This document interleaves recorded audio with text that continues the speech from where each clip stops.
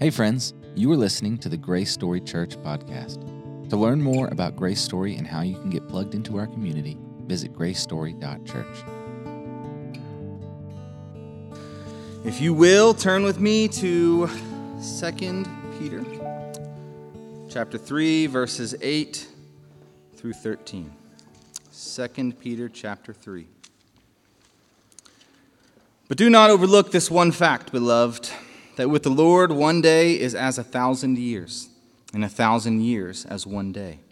The Lord is not slow to fulfill his promise, as some count slowness, but is patient toward you, not wishing that any should perish, but that all should reach repentance.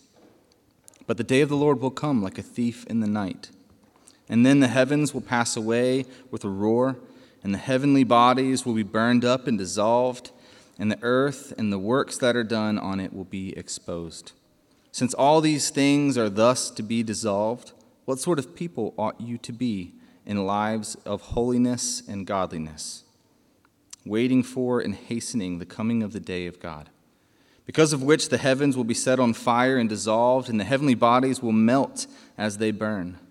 But according to his promise, we are waiting for new heavens and a new earth in which righteousness shall dwell. This is the word of the Lord.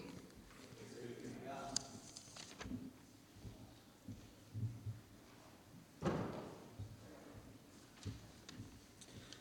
right, that's 2 Peter 3, verses 8 through 13. 2 Peter 3, verses 8 through 13. If you'll turn there, we will dig right in.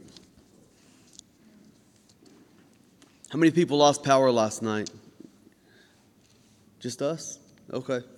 Yeah, we knew our power had gone out, but we had been to our family Christmas just a few minutes after the tornado threat passed, and afterwards we were going to go by our house and hoping that the power would be back on so we could stay the night there instead of at the in-laws' house. Well, we came back around the south side. We were in the north, and we came back around the south side and started coming up towards our house, and we noticed, well, the lights are on in this neighborhood, which is the first neighborhood south of our neighborhood. That was encouraging, right? And I hope our lights are on. Well, we turn the corner and get on our actual street, and the lights are on south of the traffic signal. We get to the traffic signal, it's functioning. We get across the traffic signal, and the houses have power. Lights are on, everything's good, and we get about 6 or 7 houses down our street where we could finally see ours around the bend, and it's utter darkness. And it was the most disappointing thing because we really just wanted to stay the night at our own house instead of going to the in-laws' house. But of course, more important than that, we were thankful that we emerged unscathed from the tornado. But isn't hope kind of like that sometimes? How often are our hopes disappointed in some small way? How often are we hoping for a particular outcome? How often, even in those small, momentary experiences, how often are we hoping for a particular outcome only to be somewhat or sometimes completely disappointed? That's the way things often go in life, isn't it? And so hope can start to feel just a little bit hopeless, right? Hope can start to feel aloof. Hope can start to feel like a waste of energy. Hope can start to feel like an emotional trick. Hope can start to feel like it's not going to be worth the effort. But Peter here is asking us to actually build our lives around the reliability of hope. Peter's actually saying to us that hope is the thing around which we can build a life. It's the foundation upon which we can build a life. And so I want to dig in here to see why hope for Peter is so significant. Now, here's the first thing. And Peter makes this clear through his grammar. Look at verse 8. Do not overlook this one fact, he says. And overlooking things is kind of like our specialty in this life, isn't it? We overlook the obvious over and over again. But here it's not necessarily the obvious that he wants us to make sure we notice. Instead, it's something that may catch us by surprise. Look at this. Here's what he says we have to pay close attention to, not to overlook it. That with the Lord, one day is as 1,000 years, and 1,000 years as one day. That's what Peter's so excited about. He tells us not to overlook. It reminds me a little bit of Narnia time. Have you guys read the Chronicles of Narnia?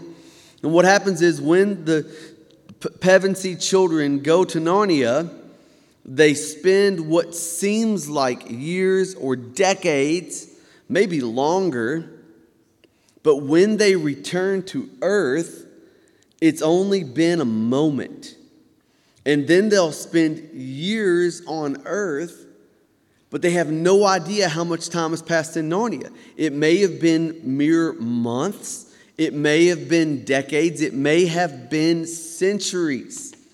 Entire epochs of time have passed since they spent just a couple of years in their life here on earth. Or the opposite, just no relationship whatsoever to the way time works on earth in Narnia. Well, God's timing is different. And the way Peter describes it, God's time is not longer and it's not shorter. I think we often think of it in terms of God's time being longer, in the sense that God is always experiencing things in such a way that 5,000 years is like 5 minutes, right? That God is just so infinitely patient that every vast amount of time gets reduced to this tiny, tiny little span of time. But that's not what Peter says, is it? Look at what Peter actually says. With the Lord, one day is as 1,000 years, and 1,000 years as one day. You see that? The time span negation works in both directions. 1,000 years is as a day, and a day is as 1,000 years. What does that mean? Well, it means that time is meaningless from the point of view of God's own experience. It's all the same to him. 5 minutes, 5 years, 5 millennia. God is not constrained by time in the same way we are. And what does that mean? Well, it has really important implications. The first one is, because of that, it's true that God is patient. With the Lord, a day is as 1,000 years, 1,000 years as a day. The Lord is patient toward you. And Peter is contrasting this patience, which is true, with this accusation that's not true, which is that God is slow. God's not slow. He's just patient. Wouldn't that be an awesome retort? Like if you get in a foot race with somebody and you run as hard as you can, and then at the end they beat you and they're like, dude, you're slow. It's like, nah, I'm not slow. I'm just patient. Right? Well, God is patient. He's not slow. He's not slow to fulfill his promise, but he's patient. And here's why God is patient, for a very particular reason. Not wishing that any should perish, but that all should reach repentance. Now, I'm going to go on a limb, and I'm going to say that almost everyone in this room has heard this verse.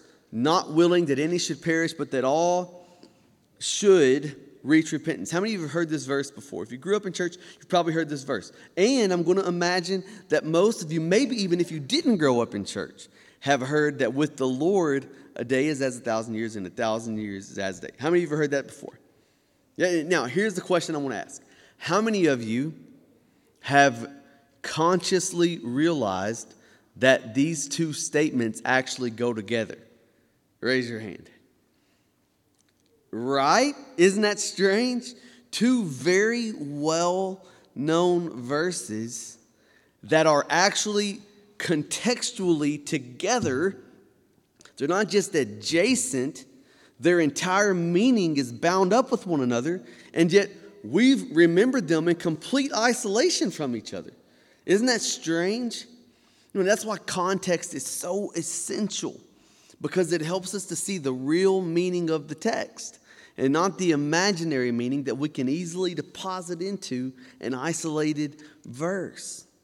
So what's going on here? Well, God's complete freedom from time informs his patience, which is driven by a deep desire for people to come to the faith. Listen, I got a text message today that changed my entire sermon illustration. My buddy texts me and tells me that God in his patience today brought his 93-year-old grandmother to faith in Jesus Christ. Isn't that beautiful? Man, and somebody said, look, the Lord just looked down and said, yeah, his 93-year-old grandma, I want her today. She's one of mine. That's the patience of God just playing out in real life. So God is patient, but this is spoken in a particular context. Well, patient about what? What's he patient about? Well, he's patient about not coming and destroying all things. Right? Did you guys hear that passage in Zechariah that Nick read? And you've got like this Christmas carol playing in the background. And then you've got Nick, like, God will come and bring his thunder and lay to waste all things, and men will weep. Did you catch the contrast there? We're not used to that at Christmas time, are we? We're not used to hearing these sweet Christmas carols and being reminded of God's judgment. But the coming of Christ is a signal of exactly that. It's a signal that God's justice is real and it's been inaugurated at last. Jesus didn't arrive in a vacuum. Jesus arrived in a world where things were terribly off course. The people of Israel were suffering once again as slaves, this time not as exiles and slaves in Egypt, but as exiles nonetheless, and slaves in their own country, in their own land, in their own territory. And Jesus comes to articulate the justice of God. Now, you would think he would articulate the justice of God, particularly against those who are inhabiting the promised land, right? Those who have colonized the promised land. You would think that's who Jesus would come, towards whom he would articulate justice. But no, he actually articulates the justice of God to the people who have a responsibility to God, Israel, doesn't he? And we read that all throughout the Gospels, that Jesus' coming is the justice of God being inaugurated. But God is patient. He hasn't completed his judgment. He hasn't completely fulfilled his justice. But in Christ, he has inaugurated it, and he has guaranteed it. He inaugurates it in the birth of Christ, which we celebrate at Christmas. Remember, this is the reason that kings trembled at the birth of Jesus, isn't it? Why do you think Herod wanted Jesus to be killed when he was born? Because Jesus brought glad tidings? Is that the reason he wanted Jesus to be killed? No, he wanted Jesus to be killed when he was born because Jesus meant justice. Jesus meant judgment for all the nations on the earth, particularly perhaps the person who styled himself as the King of the Jews, right? But God in his patience has not brought the final ending yet, because he desires that all should reach repentance. And if you're a reformed-minded Christian like me, someone who has a firm and stout-hearted belief in the sovereignty of God in all things, someone who believes with your whole heart that God controls every moment and every molecule, right? then this passage is the kind of passage that could put a little stitch in your giddy up, right? He desires all to come to repentance. He's not wishing that any should perish. But listen, no matter where you stand theologically, we have to give a full-throated yes to every word of Scripture. And we can't let our theological preferences blind us to the clear message of the text. So we can preach this with clarity, with honesty, with sincerity. Yes, God desires that none should perish, but that all should reach repentance. And he demonstrates this by sending his son, Jesus Christ, to come and bear the sins of all who believe on the cross. And he sends his church to declare the gospel, not just to every person, but what does it say? To every creature, all creation. Why? Because God wants everything to be made new. That's real and true.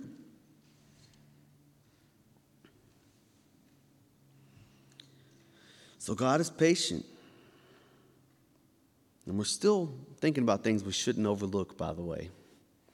Don't overlook that God's timing is different. Don't overlook that God is patient. And don't overlook the fact that God will act.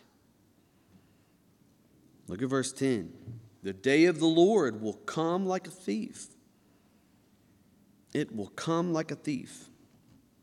Now, historically, all throughout the Bible, when you hear about the day of the Lord, it's talking about one day, a literal day. It's talking about this thing that's going to happen in a day when the Lord is going to come, right? Well, what happens in the New Testament is something strange happens, and Jesus actually helps us understand that this day is split into two, right? There's the day of the Lord, part A, is Jesus' life, death, and resurrection. And then there's the day of the Lord, part B, which is Jesus' second coming, where he brings the ultimate conclusion to all of history. And Peter here is describing day of the Lord, part B. And he says that the Lord will come like a thief, and the heavens will pass away with a roar, and the heavenly bodies will be burned up and dissolved, and the earth and the works that are done on it will be exposed. So first of all, the Lord will come like a thief. What does that mean? Well, he's going to come in a surprising manner at a surprising time. I used to make the joke that if somebody predicts when Jesus is going to come back, all we find out is one day in particular that Jesus absolutely will not come back, right? Of course, that's not true either. God's not a reactionary. He's not waiting for someone to make a prediction so that he can move his timetable. But there's a hint of truth in it in the sense that we don't know. Jesus himself said he doesn't know. No chart, no secret decoder ring can tell us the moment of Christ's return. It's going to come like a thief. Then the heavens will pass away with a roar, and the heavenly bodies will be burned up and dissolved. Now, this word dissolved, it's the word luo in Greek. It's like one of the first words you learn when you're learning Greek. It's got a nostalgic feeling to it. But actually, the plain meaning of luo is to loose or to let loose. So, when you untie your shoes, you loose them. You with me? So loose. And I think that's actually interesting because we know that in Christ, all things what? Hold together. And so this idea of destruction is the opposite of being held together. What is it? It's loosed, right? Or as this translation says, dissolved. Another translation that would be perfectly accurate would be destroyed. But it's got this idea connected to it of a loosing. So we destroy the heavenly bodies by releasing them, loosing them, right? And then the earth and all the works that are done on it will be exposed. So there's going to be destruction, and then there's going to be judgment, right? And that's what's going to happen when the day of the Lord comes down. When you read in the Old Testament, there's the ultimate day of the Lord that we're talking about, but there are also references to penultimate days of the Lord, right? When God's judgment is going to come at a particular time and place for a particular reason to a particular generation. And that happens over and over again. And you hear themes like you will run from the lion only to be eaten by a bear, right? So it's just destruction is inescapable. And no matter how much Israel you think because you have Torah, you're going to be on the right side of God's judgment, you're not. You're going to face God's judgment in the day of the Lord. And here we hear that the whole earth and all the heavens are going to be destroyed on the day of the Lord. And now Peter is going to tell us what to do about it. Since everything is going to be destroyed, it's all going to be dissolved, it's all going to be burned up, it's all going to be loose, just let fly away, right? Into nothingness. Have you ever watched an astronaut show where the astronaut gets untethered and their death is just them floating off into space? It's like up there for me with like drowning and getting burned up in terms of ways I don't really want to go. You know, getting untethered in space doesn't sound very pleasant. But like that's the heavenly body just untethered, out of orbit, just floating off and dissolving into nothingness. Since that's all going to happen, that's jolly, right? What do we do? How do we live? Have you ever heard the word nihilism? Anybody ever heard that word? Yeah, it's the idea that everything is meaningless because it's headed inevitably toward destruction. And since it's meaningless, we don't have any particular agency that's actually going to shift anything. We're just, molecules bouncing off of each other. So, do what you want. Don't bear any particular responsibility. But what does Peter say? Peter actually makes this exact proposition. All things will be dissolved. Therefore, what are we supposed to do? Not give up. Not embrace the meaninglessness and do whatever we want. What does he say to do? Let's see. He asks the question, since all things are going to be dissolved, what sort of people ought you to be in lives of holiness and godliness? So we ought to be holy and godly people because everything's going to get dissolved. That's a different way of looking at it, isn't it? You should be waiting for the hastening and the coming of the day of God, because of which the heavens will be set on fire and dissolved, and the heavenly bodies will melt as they burn. So in other words, this truth ought somehow to lead us to a more serious engagement with God's desire for our lives. We ought to be godly and holy, not in spite of the fact that it's all going to burn, but because of the fact that it's all going to burn. How about them apples? That's a different way of looking at it, right? So why? Why can a nihilistic person look at this same fact that everything is going to burn and conclude that we should just write existence off as meaningless? And then Peter looks at this fact that everything is going to burn and conclude that we ought to press in even harder to obedience to the Lord's commands. How is that possible?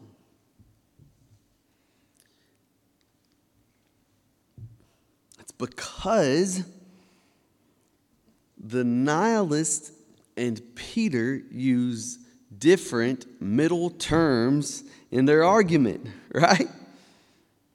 So they both have this first premise. Everything is going to be destroyed. But for the nihilist, the middle term is, and nobody is in charge or in control. Right? And nobody is in charge or in control. In other words, it's not headed anywhere. It's not going anywhere. There's no destination.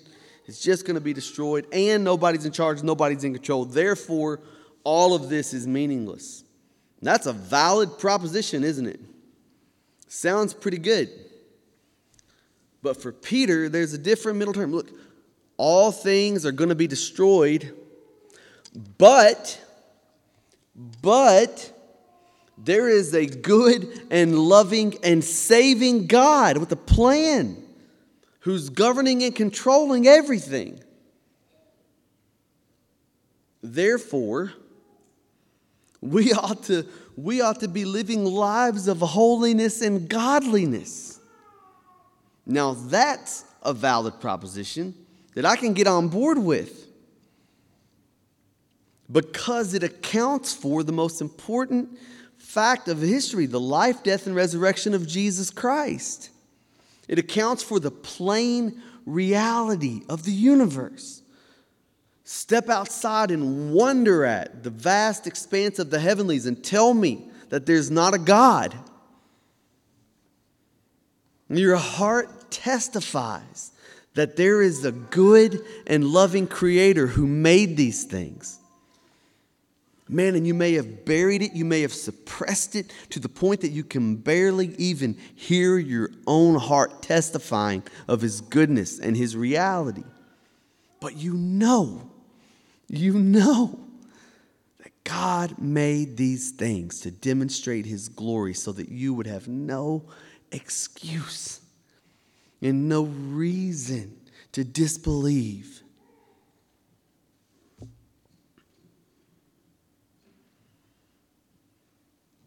And so what should we do? What should we do? Well, I know what those who trust in Christ are doing. And Peter reminds us here in verse 13. According to His promise, we are waiting for a new heavens and a new earth in which righteousness dwells. Praise God. There's only one problem with that. One problem with what Peter says here. That is that I want to dwell there. And Peter says it's a new heaven and a new earth in which righteousness dwells. Those two things are not congruent. I want to dwell there, but Peter says it's a place where righteousness dwells.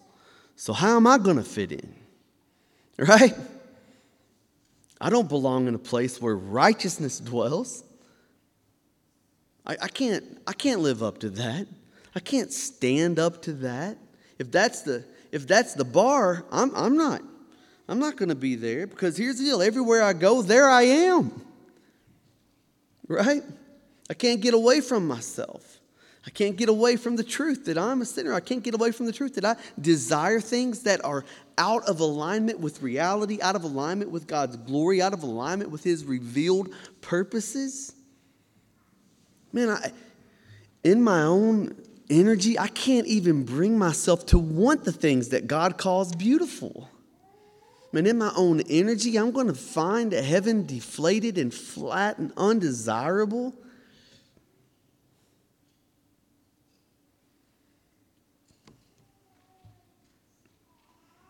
But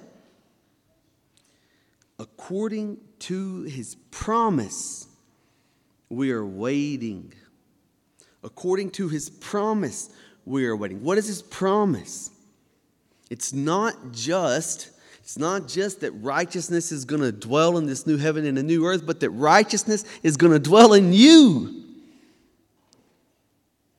That Jesus Christ will perfect His righteousness in His people through the power of His Holy Spirit and the ministry of the church and the testimony of His word as we feed on it, feast on it, give ourselves to the study of it across a lifetime.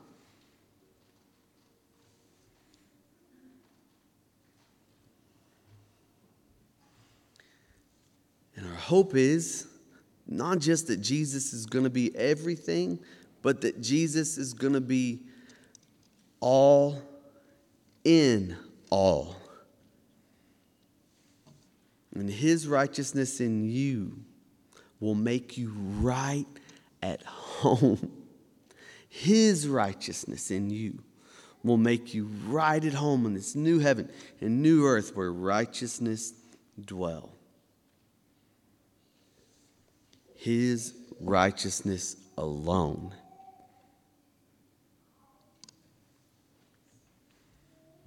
Your righteousness will not get the job done.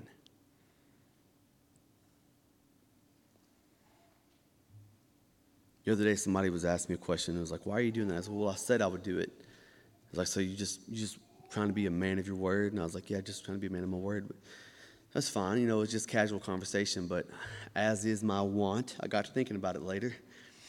And I was thinking, well, I'm not trying to be a man of my word. That's not what I'm doing at all. I'm trying to keep my word.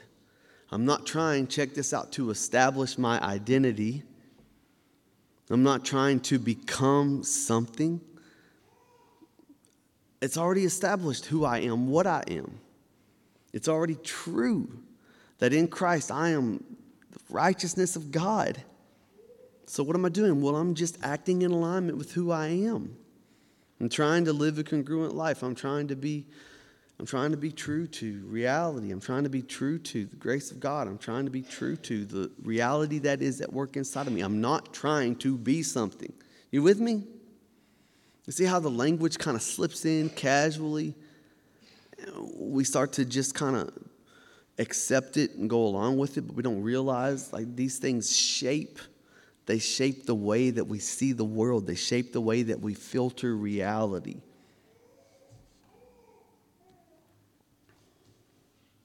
So here's my challenge. Number one, admit that you're a sinner. Just admit it.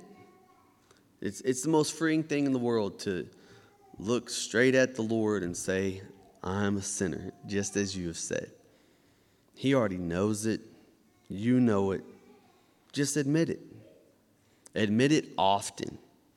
I mean, several times a day is my prescription, right? Like an apple a day keeps the doctor away. No. Like a confession an hour is probably the way to go. Just admit it over and over again. Admit it often. And here's the other part. Admit it quickly. Have you ever, you kind of like go on and on inside your head about how, well, it's fine. I did this. It's not this. And we're like defining terms around our sin instead of just admitting that was sin against God. Right? That thing. You guys do that thing? Or just me? I do that thing. Stop doing that. And instead just admit it quickly. That's sin. It's inglorious. It's an affront against your nature, Lord. I confess it. I admit it readily, quickly. So admit you're a sinner. Then trust in the salvation of Christ. God has done it.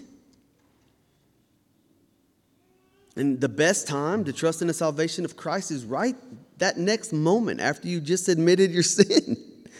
Remind yourself immediately, this is why Jesus died. This is what makes me a candidate for God's salvation. I'm a sinner. And that doesn't quite get me to the point of rejoicing at my own sin, but man, it gets me right up to the line. You with me? It gets me right up to the line of like, I'm yours, Lord, and I'm a candidate for your salvation because I'm a sinner and because I can see that I'm a sinner by your grace. You've given me this gift of knowing it. Man, I'm not glad I'm a sinner, but boy, I sure am glad I know it.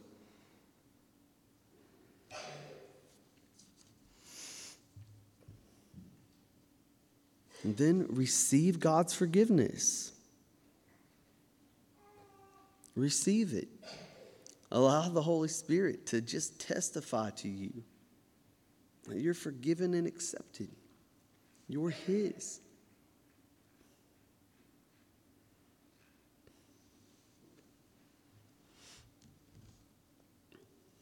And if you'll do that, first of all, if you'll do that for the first time, if you'll do that for the first time, then you can trust. You can trust that Jesus will make you his. And he will work in you to make you more like him every moment for the rest of your life. He will not waste a single second of your life. He'll use all of it to shape you into his likeness so that you'll fit right in a new heaven and a new earth where righteousness dwells. And for those of you who've already trusted him for the first time, if you'll continue to do this on a daily basis, this is how you will make progress in the faith. If you leave out any of it, you're going to go sideways, I promise you. If you leave out the confession, you're going to find yourself trusting in your own righteousness. If you leave out the trust, you're going to find yourself just overwhelmed with the weight of your sin.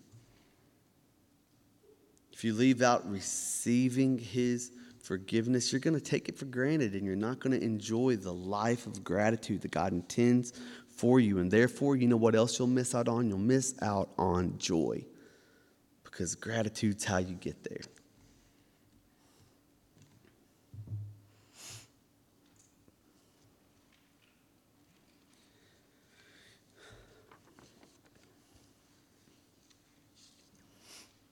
And the truth is,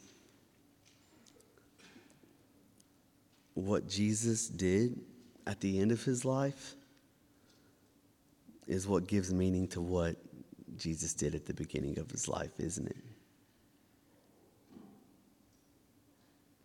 So if you want to know the real, ultimate meaning of Christmas, it is this: that because of your faith in Jesus Christ, you can now wait with joy and eagerness for the coming day of the Lord,